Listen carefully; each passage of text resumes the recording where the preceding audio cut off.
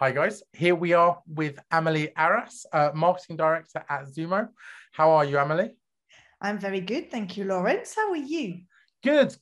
Actually enjoying the weather. And we were actually just, Amélie and I were just talking and complaining about people who are complaining about how wonderful the weather is right now. Exactly. Do you know what? The other day, it was this week on Tuesday, I came out of the restaurant, Brasserie Blanc, French restaurant, obviously, because I'm French. I came out, it was 11 o'clock in the evening. And you know, like when you're on holiday, you get out of the restaurant, you've got aircon, and then there's a heat wave that hits you. Yeah. Oh my goodness me. Get out. It was 28 degrees. I felt like I was on holiday. I was like, oh yes. This feeling. I was like, some people do complain about it. I'm with you. I genuinely I would have this all year round. The hotter the better. But on that, look, we do have to discuss Zumo. We have to discuss like what it is that you guys are doing. So, I mean, what actually is Zumo, and what is it that you guys are really building at the moment? Yeah, so yes, I'm the marketing director at Zumo. Zumo is a financial wellness platform, I would say. So we've got two sides of the business. We've got a consumer app, and our whole vision is to bring the benefit of decentralization and cryptocurrency to everyone. So why we believe that is because right now you've got the last two generations that are poorer than their parents. I mean, like, if you look at the inflation and our way of saving money. Yeah. I mean, it is. Are you yourself able to save money, Lawrence? Do you know what? I've been very lucky. I think, but again, I'm very open to this. I'm not from money. I wasn't brought up from a wealthy background, but I was very fortunate that actually I had parents that took like a huge stand in like my education and my brother's education, and they made sure that we actually were incredibly privileged when it came to our education. So, but most people don't have that. In terms of whether or not, I would say, do you know what I think? So my parents were born in like the 1950s. I think that was probably the best time to be born. I think that actually, from a financial perspective, yes, they talk about high interest rates in the 1980s, but it was just so much simpler. Like I think now, like for us, and again, for like just like the younger generation, like not just money, but how do you stand out? Like, so when I left like university, I wanted to go and work in banking, and like obviously like the internet wasn't really, they had like monster.com. Do you remember Monster? It was the job app. Like, yeah, that was a website. But otherwise you would just apply like to companies directly, you would write to them. And I just took my CV, I printed it off, and I would go to like places like Lehman Brothers and like wait outside. I would go to like investment houses, like the investment boutiques on London Wall. I'd go to like just like recruitment agencies, and they'd be like, "Oh, we've got you 5 interviews for next week," you know. And like I don't know how. I think it's much more challenging to really like stand out from the competition, which again is probably like why we're building Raion, right, to simplify that. But in terms of wealth, I honestly I don't know. I think we're probably more spoiled in the fact that we can just travel. Like, are you a traveler? I am a traveler. I love traveling. The pandemic was quite hard not to be able to travel, because actually, it's possibly how I'll say a little bit of how I fell into cryptocurrency, and my journey to Zumo is in 2017. I went around the world paying only using Bitcoin. So I went around like 16 different countries and paying, just with Bitcoin.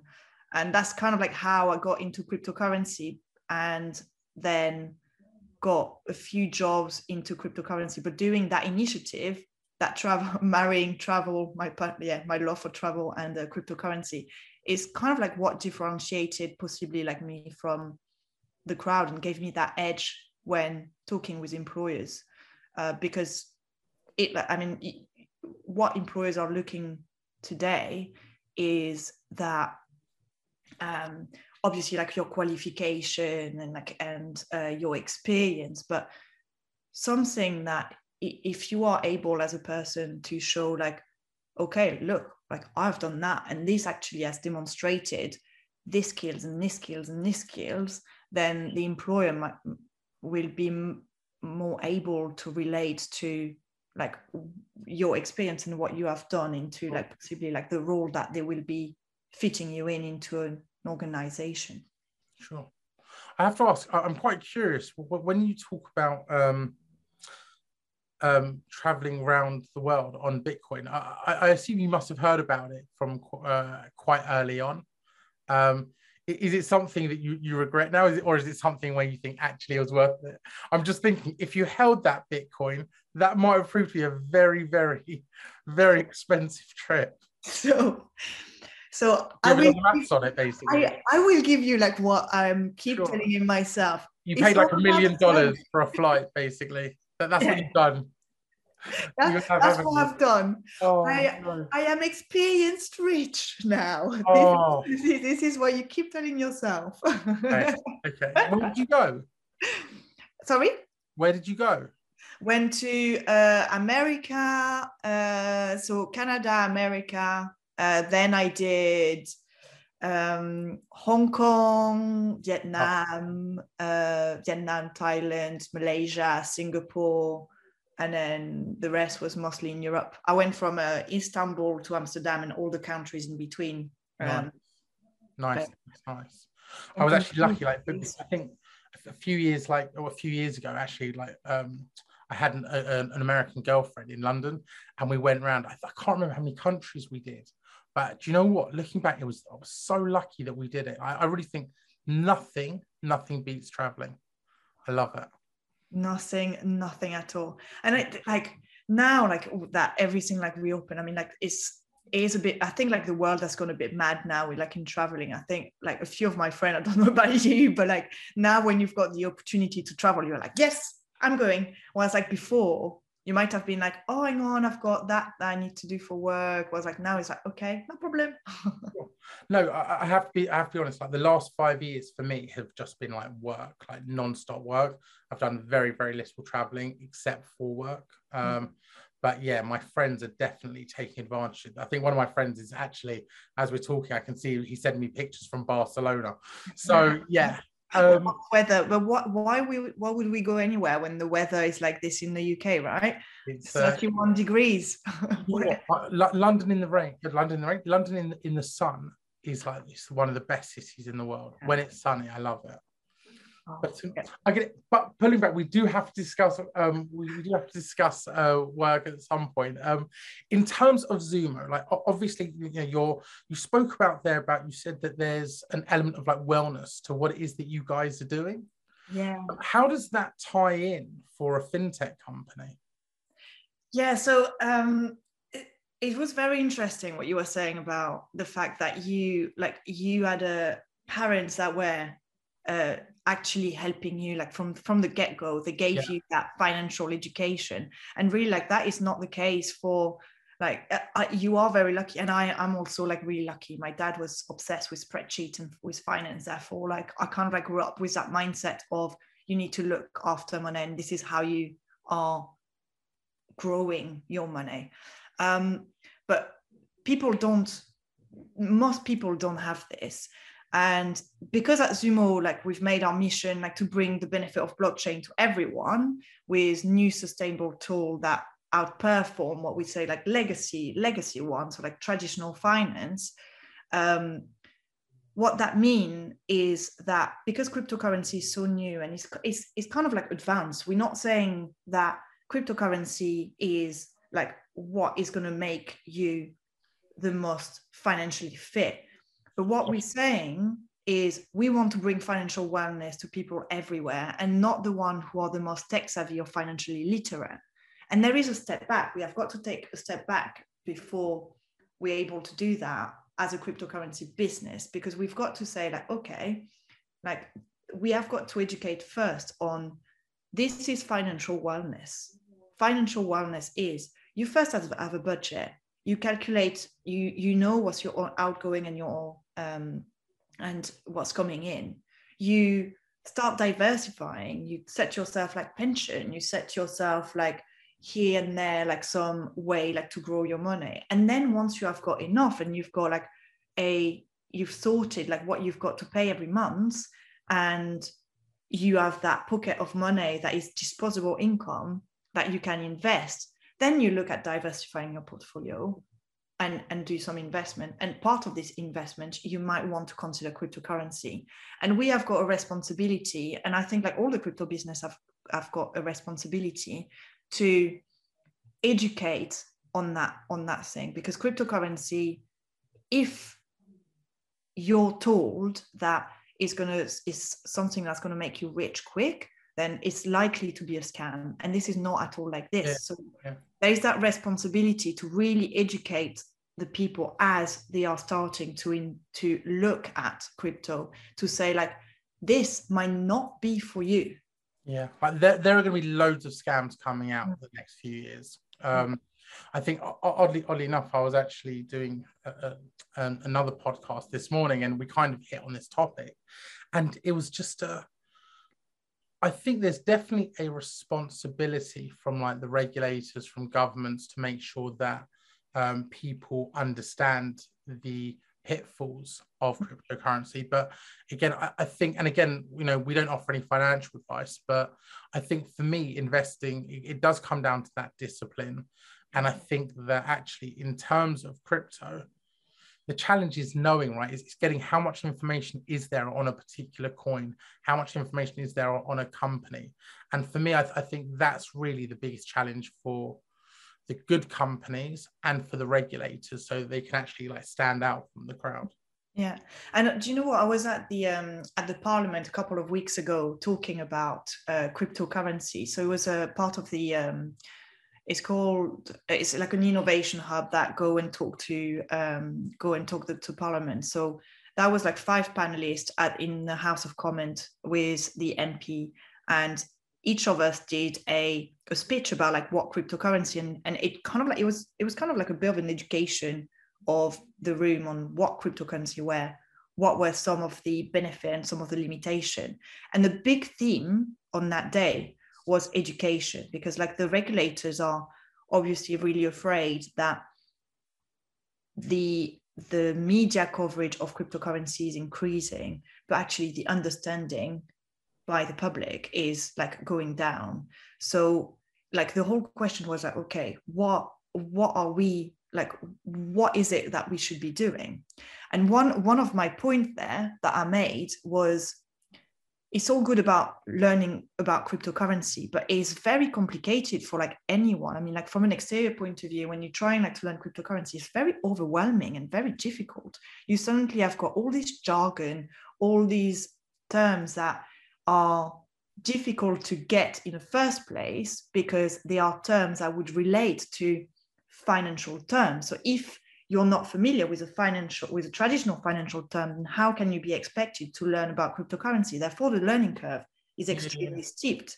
So one of the things that I kind of like put forward was, and I'll tell you what happened, is I make my point about education, and that financial wellness should be something that is taught at school, because this is something I'm really passionate, and that we're really passionate also at Zumo about, like that piece of education. So I kind of like made my point about financial wellness being taught at school. The room really agreed, and they kind of like applauded. And then the MP turned around and said like, it was like this, like pointing on the finger. It was like, to all of you that clapped, who wants to pay more tax? And I was like, oh, okay, I'm clearly overstepped on your It's so detached. Sorry, go on.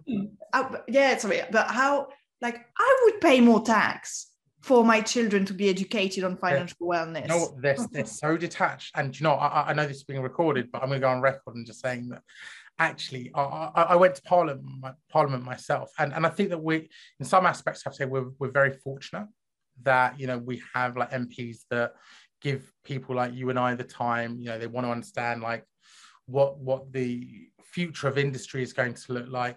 But it says, if you think how overwhelming it is for the public, they're just members of the public themselves. They don't understand it.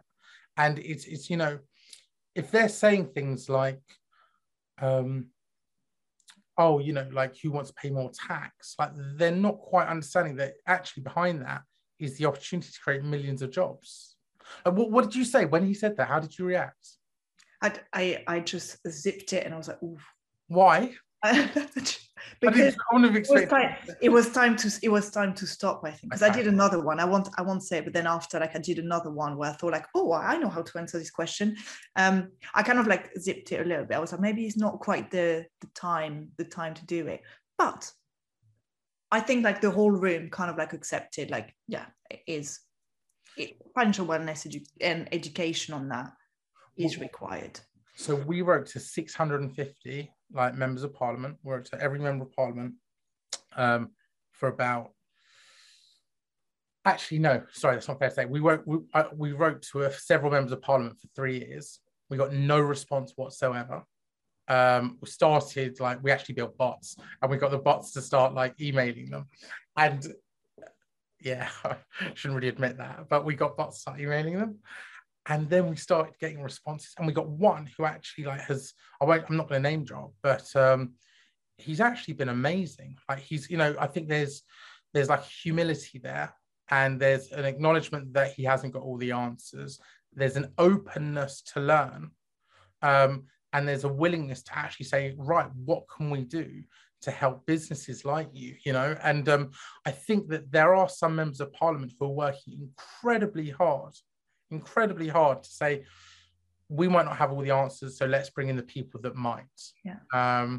But in terms of taxes, I don't think that should be the focus.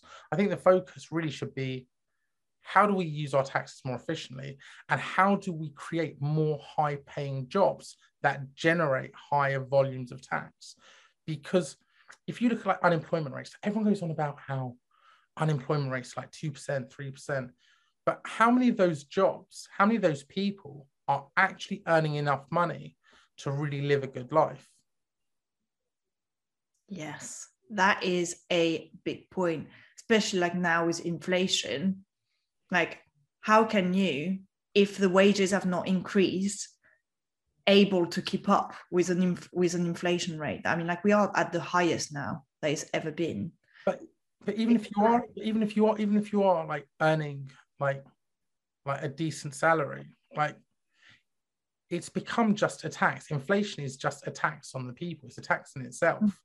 And what's happened is that after the 2000, and correct me if I'm wrong, but I think that after the 2008, actually I'm showing my age now, after the 2008-2009 financial crisis, they kicked the can so far down the road rather than address the real issues, that now it's the younger generation who are paying for it. And I promise you, unfortunately, there's no chance flights are going to stay this cheap. No, this will go up and up. I read a very, very good book called The Optimist. Oh, I'm terrible at remembering the name of the books.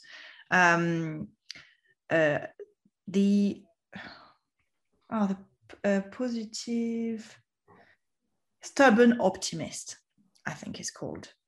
But what that whole book is about is it's actually about the climate, but it's explaining some very, very basic term what the climate urgency is right now. And in that book, it tells you how in the future the flights are going to be very, very expensive, because this is the biggest one of the biggest issue is how we travel.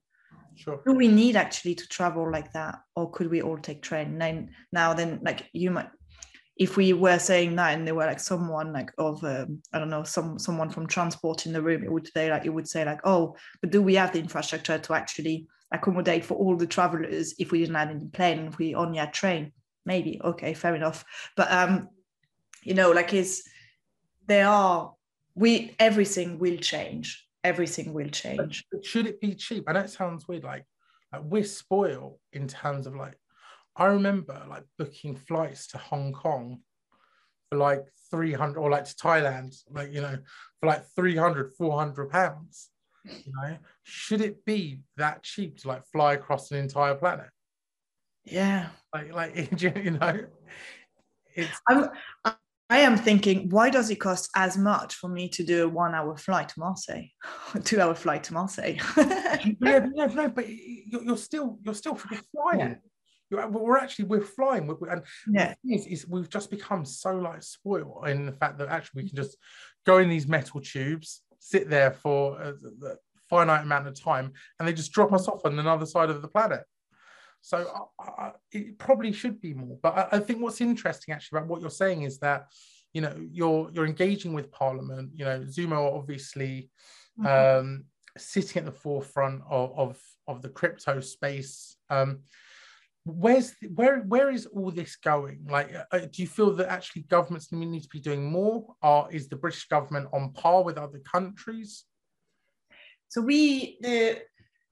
the Parliament is doing, I feel, quite a lot already. That, like as you said, like there is that openness from them and like genuine interest they want to do it, but it's very, very complex, so it's taking time. But the UK has got the ambition to become the world leading hub for cryptocurrency. Like, it was an announcement that was made at the beginning of the year for their plan for that to happen. So there are a lot of movement, and where we're going at Zumo and where the space is going really is, I mean, like now we're in a crash, right? Like the price of crypto has crashed massively. There are a lot of like uncertainty, and there are a lot of like companies that throughout this crash will not survive. And the strong companies that will survive are the ones who have been taking that longer view of crypto works with regulation, has got to work with regulators to be able to survive. He has got to work with traditional finance. Like, we have got to operate in a way that is safe and secure for customers and for people like you and me who are getting into the space. So there is a long road there. For us, like as Zumo and our Zumo app, like we've got a easy to use like wallet to buy, sell, and cryptocurrency. Like, we've been doing a lot of like work. I mean, like our team, our founders, like Nick and Paul, from the get-go, they were like, we are going to be the first regulated cryptocurrency business in the UK. So what they've done is like they have worked with the regulator. We actually became the first non-custodial wallet to become registered with the Financial Conduct Authority in the UK. There is about 28 firm or a bit more like now on that. Are you in other markets though? Are you in other countries? Because I've got to say, like, sorry, go on. We're in the UK at the moment, and we're going to be expanding to Europe. One thing I have to disagree with you about is like the ambition of like the UK government, like in terms of, I think a lot of it is lip service. Like, I don't know if you saw like on the .gov website, they put out this like super ambitious statement about like what you were saying about like leading the world in fintech and crypto. But when you go to like Dubai, Singapore, Miami, like a lot of places are saying they're going to be the world leaders in crypto. And when you see what other countries are doing in terms of, I think the countries that regulate crypto first and do it in a scalable manner, that's the country that is going to like dominate in the space. But countries like Mexico, Brazil, like they cannot be overlooked. And I just think that, respectfully to the UK government, I think a lot of it is just lip service. You know, I'm a hopeful person. I would say that all the time. Okay, fine. I love the fact that this is something that they want. I think like because they say it, there must be like a wish there. Now, is it lip service or is it not? What will matter is then like the action that they put behind it. Like we do see like they do invite, like this year we had it's taken like a bit of a long time, but the FCA has invited and done like the crypto sprint, whereby they have invited a lot of like company to participate into looking into like regulation, how the crypto industry should be regulated in the UK. We have the infrastructure above any other country in the world. The UK has the infrastructure to lead in terms of like financial services. We are, yeah, we've got that. But one of the topic that came out again, or like last time I went to the Parliament, was on that relationship between like the difference between like other countries and the UK. One of the things that they mentioned is like the way that we operate as a government and a country is very, very different. For example, the like of Dubai. Therefore, implementing certain like policies or innovation will be like much harder than other countries. Now, I don't know, like that might be. Sorry, are you saying it's harder in the UK or harder in the UAE? Harder in the UK than in the UAE. Now, like how much of that is like a political discussion as opposed to like, look, there's like clearly a lot of like learning that we need to take from Dubai and be able to apply it in the UK.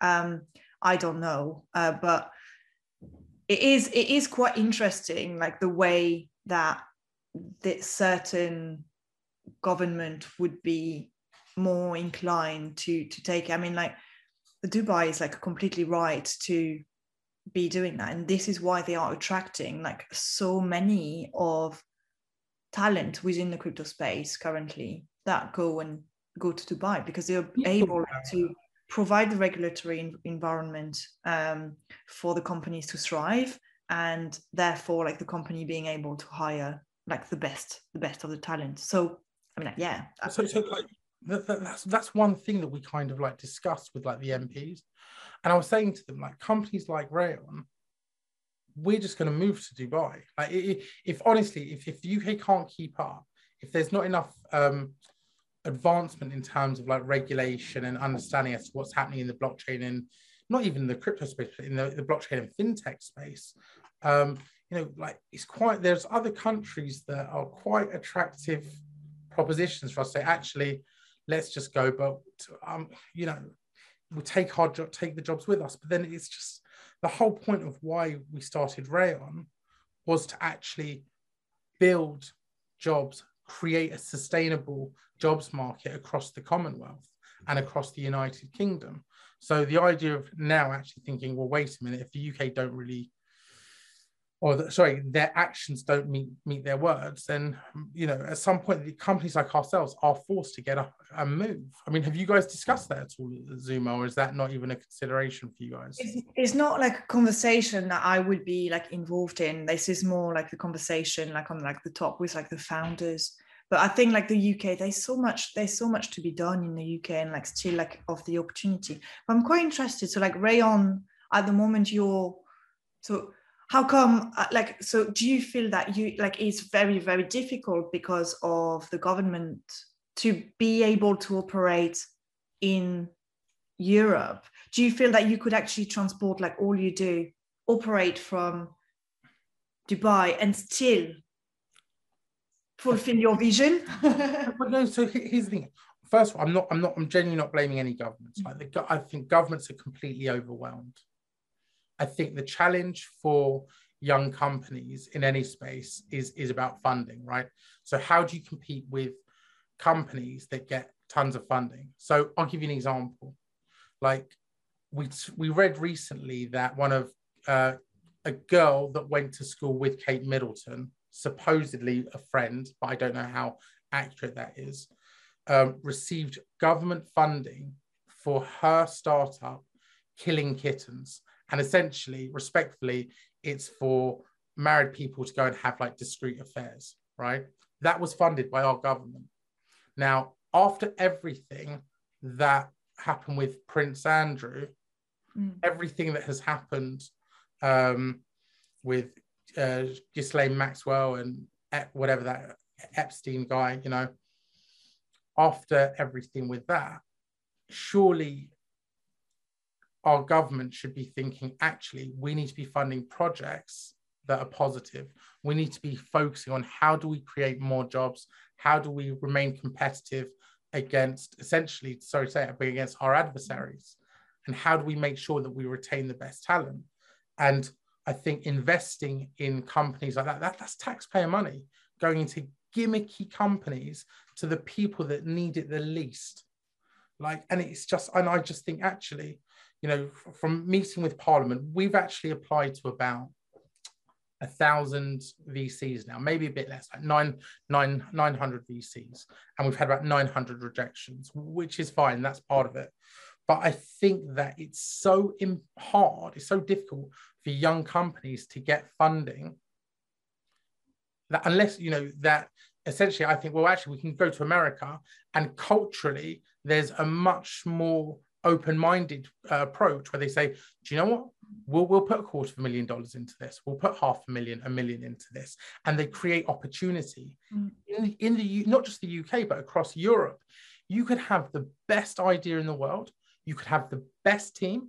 You could have the best ability to execute and still not receive any support whatsoever. And the reason why that is because you just don't know the right people.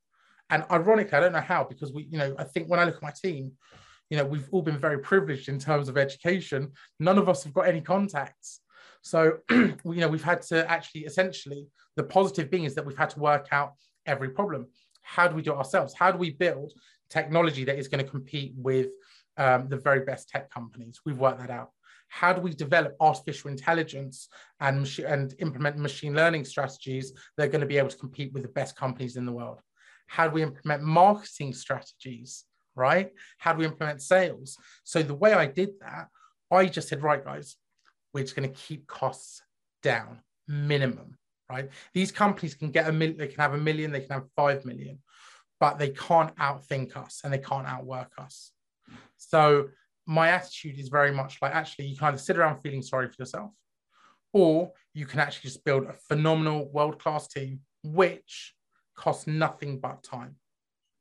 And, you know, I think that the governments should be looking at companies like ourselves and saying, these companies, Raion, that's the future.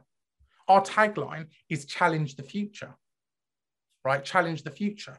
And what we're building is a platform whereby people like ourselves can come onto the platform and they can build their own tech startup. And we can actually provide them with the resources, because we know we've done it ourselves. We can provide them with the resources to build their company and get it to a point where they're generating revenue without having to rely on Bank of Mum and Dad, without having to apply to Y Combinator and Sequoia Arc and all these other, again, American accelerator programs, you know. And I think that essentially there's an opportunity here for us to say, actually, let's give, you know, the British people the chance to start British companies. In fact, sorry, not even just British people, give people the opportunity globally to build their own companies. And we're starting really in terms of in the blockchain and fintech space, and we're starting really in across the Commonwealth. Because I think actually that's a phenomenal opportunity for us to help people who certainly haven't had privileged educations, haven't got the contacts themselves, you know, and they'll work hard. They'll work hard, they'll go for it, and they come up with the best ideas because they're living the problems that people need solutions to.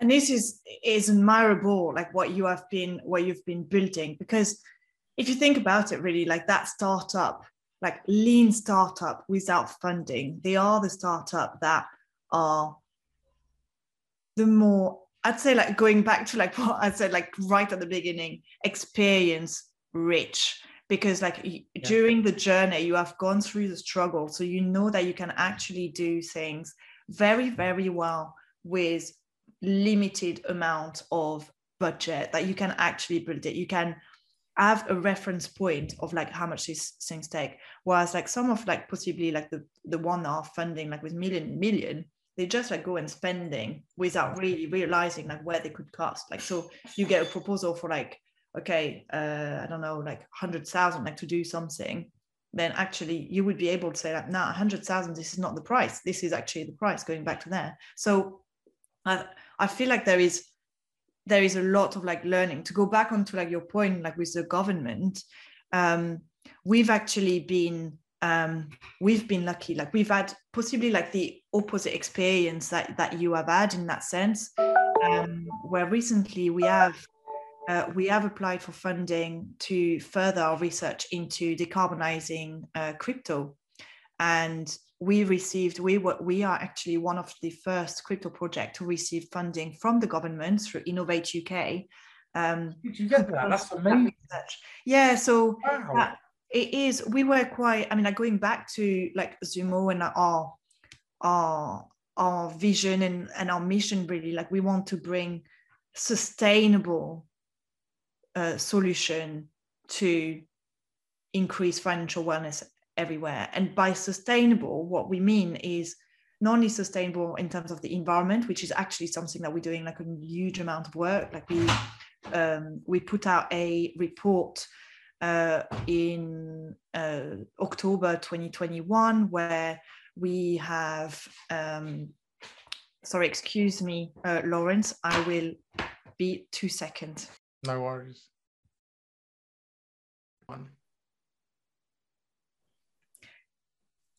So in October 2021, we published a report on the back of a lot of like research. So like from the get-go, Zumo we had very strong beliefs and values about the environment. We first started with a relationship with WasteAid, which is a charity that help people around the world to reduce, in some of the poorest area of the world, to reduce their waste. And this was like one of the ways to think about like, okay, like what actually Zumo is doing. We want to be an impactful business. What are some of the things that we do need to do? So we did WasteAid first. Then we went on to calculate our own carbon footprint, for which from the get-go we are carbon neutral. And then we realized like, right, like cryptocurrency is actually it has a huge impact on the climate, but there's a lot of misinformation out there. So from the get-go, we set out to engage and work with some of like the best names within the industry. So we brought together industry experts and energy gurus. So the Crypto Climate Accord, Energy Web, Cambridge University, Institute for Alternative Finance, the Digiconomist. And what we've done is that we sat them all down at a round table, went through all the different facts and published that report in October 2021, which is Decarbonizing Crypto, a State of Play report. That looks at everything. Then once we had done this, we had identified methodologies to quantify the energy consumption linked with Bitcoin, which is one of the biggest, one of the cryptocurrencies that's got the biggest impact, really. Like when we talk about cryptocurrency having an impact on the environment and with a very strong electricity consumption, we are talking about Bitcoin. So we used one of the methodologies and we have tested this with our customers and via a pilot program that was called Zero Hero. And that pilot, what we did is like for every Bitcoin that was purchased via the Zumo app, we were buying renewable energy certificate to compensate for the electricity that was linked to the Bitcoin that was purchased. Now, what that did was that for us, like it allowed us like to look at our at how customers were responding to this. It allowed us to test one of our first methodology, because like it's not a thing, like, you know, it's not like instant, like there is a long road to go still. But that was like the first step. And as part of this pilot program, what like the outcome, if you want, was that we have purchased enough renewable energy certificate, which themselves incentivize the renewable energy market, therefore like the generation of more renewable energy. We have covered enough. So it was 350 megawatts. And what that represents, if you want, as a visual mind, is over 3 million miles driven by an electric car. So that's about 8 times, I believe, back and forth from the Earth to the moon with an electric car. Yeah, it's like huge amount of electricity that was covered. There's 85% of our customers who said that they were more likely to use a platform that was doing their bit about into mitigating the environmental impact of cryptocurrencies. So, and all of that learning, if we want, we've packaged into another report called Decarbonizing Crypto, Moving Toward Practical Solution. And that further research, like we have identified certain projects that we want to be doing, and we have applied for funding, and then we got the funding through Innovate UK. So yeah, that's kind of like the journey that we have taken. And we just really at the beginning of our journey, like this summer, like our team is working like really hard on that research project. And then the next phase will be implementing actually on a technology point of view. Sure. What like that the solution for our customers. And I mean, when you got the Innovate UK grant, like, did you have customers at that point? Like, that is a huge achievement. That is not easy to get. And I think in terms of, sorry. Yeah, so we had like customers already. So Zumo we launched in 2020. So we've got over 60,000 customers now on our app. And they like we have used, if you want, like that pilot, like the pilot and like the learning to apply for our funding. And yeah. And you mentioned how like a lot of your customers, you know, they're attracted, I guess, or they're more inclined to use or work with companies that are focusing on, you know, net zero carbon emissions, like, you know, focusing on making sure that they're green conscious. Are your clients, are they all in the fintech space themselves, or do you have a much broader range? So we so Zumo as the app like, so with like Zumo, and like our thing is like smart money for everyone. So we have got, our customers really are anyone who's been like crypto curious. We've got a really wide range of customer. Like we've got customers from like 18, 19 to like over 60. I mean, like it's been like quite amazing, the broad range of people. We've got people who came to Zumo because like they were recommended because we are like a very simple and sleek app. Yeah. And then we've got other customers who are, I mean, like they've been in crypto for many, many years, and they use Zumo because we are non-custodial, meaning that the funds you currently have got, you hold your funds. Zumo has not got custody of your fund, although this is a feature that we are rolling out in the near future. But we've got that element, if you want, of your crypto, your own crypto, you know, like you've got your keys, it's your crypto. So yeah, I mean, like it's kind of like everywhere. But then if I kind of like reflect on that part, would you, if you had the choice between one company that was not doing anything and a company that was doing something, which one would you choose? I mean, if the offering was the same in terms of the product was equally as good, obviously I would go with a company that's looking to do good every time. Yeah. I think it's hard for the consumer, and this is the challenge I think companies have, is being able to, in fact, it's becoming easier, but it's hard to prove that they're actually having a positive impact on the world as a whole. But I think, yeah, absolutely, you would I think anyone would go with the company that is looking to benefit the environment. In terms of that, I mean, what is the future for Zumo? And I want to discuss a bit more about your background, but I mean, like first, like, so you touched in that on what you guys have built and what you're building. What does the future look like for your company? So for us, the future is continuing really to bring the financial tool that are bringing financial wellness to everyone. And we know that the blockchain is the future.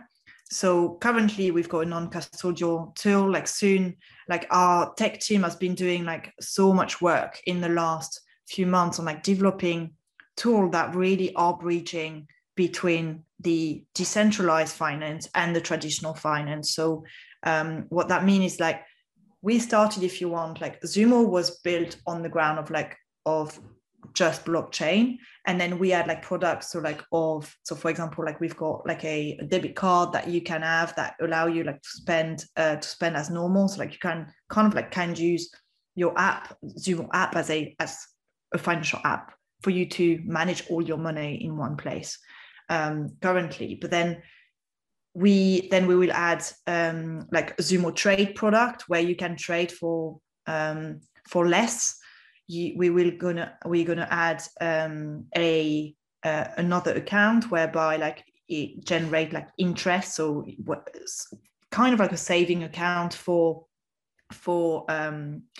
cryptocurrency, but that generate more saving than your traditional accounts. Like we kind of like want to compete to make sure that that people can actually save when you look at inflation right now. And so like we're really going into that direction. We keep building like product to bring financial wellness to people everywhere. And then another side of the business that we have got actually, and tech people are quite interested into it, is our B2B offering. So all the tech that we have developed, we are providing that for banks and fintech and other fintech, so that they can themselves like roll out compliant, ESG aligned, and secure solution to their customers for them like to access cryptocurrency. Because let's face it, cryptocurrency is not going to go anywhere, and therefore like we helping them to go to market with that. Yeah, I was interested. I was wondering about your B2B offering. And in terms of yourself, like, what's your background? How did you end up at Zumo?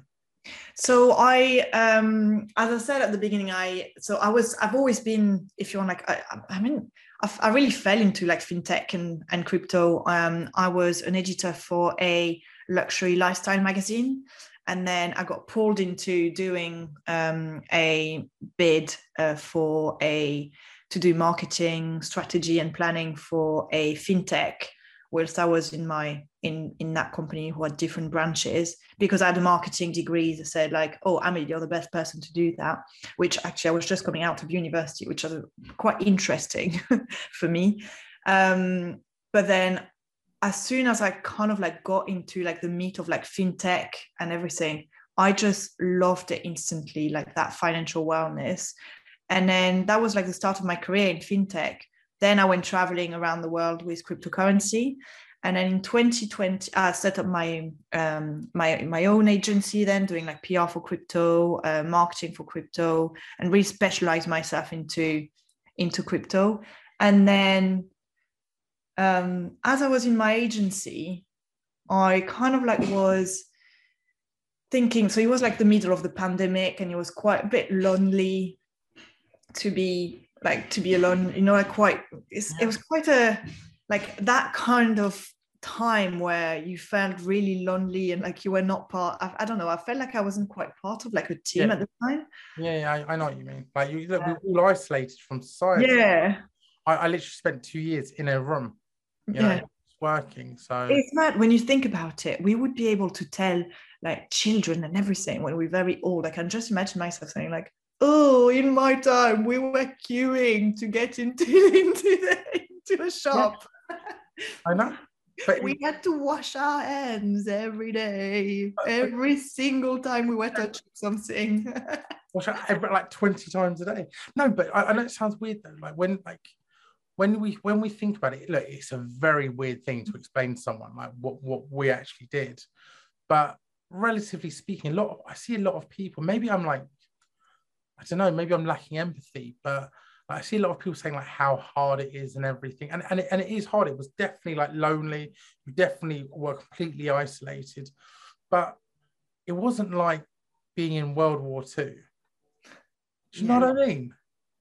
Like if you had to pick, like sitting in and like playing PlayStation versus like going through World War II. No, but do you know what I mean? Yes, awesome, I would pick definitely the PlayStation, although I don't know how to play, but I will have a lot of time on my hands to be able to. You'd learn. You get really good at FIFA. But no, you're right. Like, people like were moaning. Like, if you think about like what's happening like now in the world, right? Like, yeah, we were stuck. And yeah. Yeah, but it was just a very, very, very odd time, I think. But again, I think what's interesting that's come out of it are much more socially conscious companies like Zumo, companies like Raion. I think there's certainly an element of what we're building, what we're doing. Yeah. You know, that probably and you know what, like whilst I had like that feeling of like loneliness, like I came across Zumo, and I spoke with our CEO, like Nick, and he explained to me the vision. So first, when I saw the branding of Zumo, I just fell in love with the branding. I thought, like, do you know what? They have nailed it. For a crypto company, they don't appear like a crypto company, it was so refreshing. So actually, like in that podcast, I'd say like massive kudos to like Neville Porterly, who's our creative director, because it is love. You can feel the love when you see like the Zumo branding, which is what I fell in love with. But then Nick was explaining to me the vision and their strong values for sustainability. And the way I met like a few people in the team, and I was like, oh my goodness me, like it's so lovely. It's a company that, I mean, I love my independence and my freedom. And when I set up my agency, I kind of went like, I will never go in-house because I will lose my freedom. But when I joined Zumo, and when I was speaking to Zumo, I really felt like I'm not going to lose. I'm going to be able to be myself and still value like my independence, my freedom, and etc. I have my values, my sustainability value aligned in so many cases, and be part of a team, because like what they've built, they've done amazing, really. Like the team is remote, but you can really, really feel the team spirit. I mean, like this week on Tuesday, we were at an event called the DeFi Summit.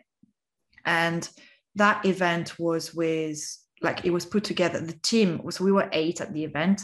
They were the sales team, the tech team, our CTO was there, Tim Sabanov, commercial director, Eddie, Jordan and Alex, who are from our tech team.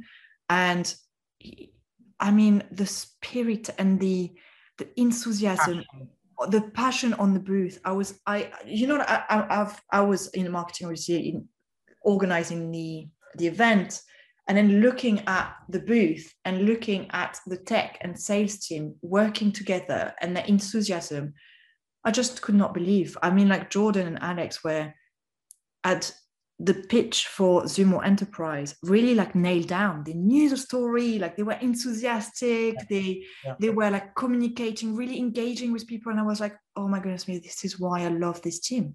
This is why I love it. It's because like people are passionate about what they do. And that it really is, to me, what made me fall in love with Zumo, and why I'm still in love with my job at Zumo, is because of the people there. You know, and I think that's really interesting, like what you're saying, in terms of like, I don't think people care about whether they're running a company, whether or not it's their company. You know, I think more than anything, it's people just want to work with other people they admire. And it's obviously like, you know, it's very transparent. You clearly admire all the people you work with. You know, I feel the same way about my team, genuinely. I really, really admire them. And I think when I left the city, I would have happily have gone to work for someone else. I just wanted to be part of something special. I wanted to be part of a team that had a very clear and specific mission, and it was something that went way beyond the realms of just making money. And I think that's really special when you find it. Yeah, no, it's definitely the most rewarding. And yeah, you go to work and knowing that you've got some good people. But I mean, like when I reflect onto it, like we've got this amazing lady like Dagmara, who's taken that role of chief people and culture officer. We're a small startup, you know, like how many startups really from the get-go get someone to really look after people? I mean, it's amazing. It's really amazing to have that. And like the culture and like the value are driven into everything that we do. So Amélie, yeah. Well, look, I think let's end on a high. We'll end there. That is really interesting to see. Well, it's always interesting to see you. I really appreciate your time today. And thank you so much, Lawrence. I could carry on speaking to you for like the whole day. Likewise, I've already actually cancelled my next meeting. I was meant to be there like 20 minutes ago, but it's fine. But I sincerely appreciate your time. So yeah, hopefully we will definitely do this again very soon. Super. Thank you very much, Lawrence. Have a lovely day.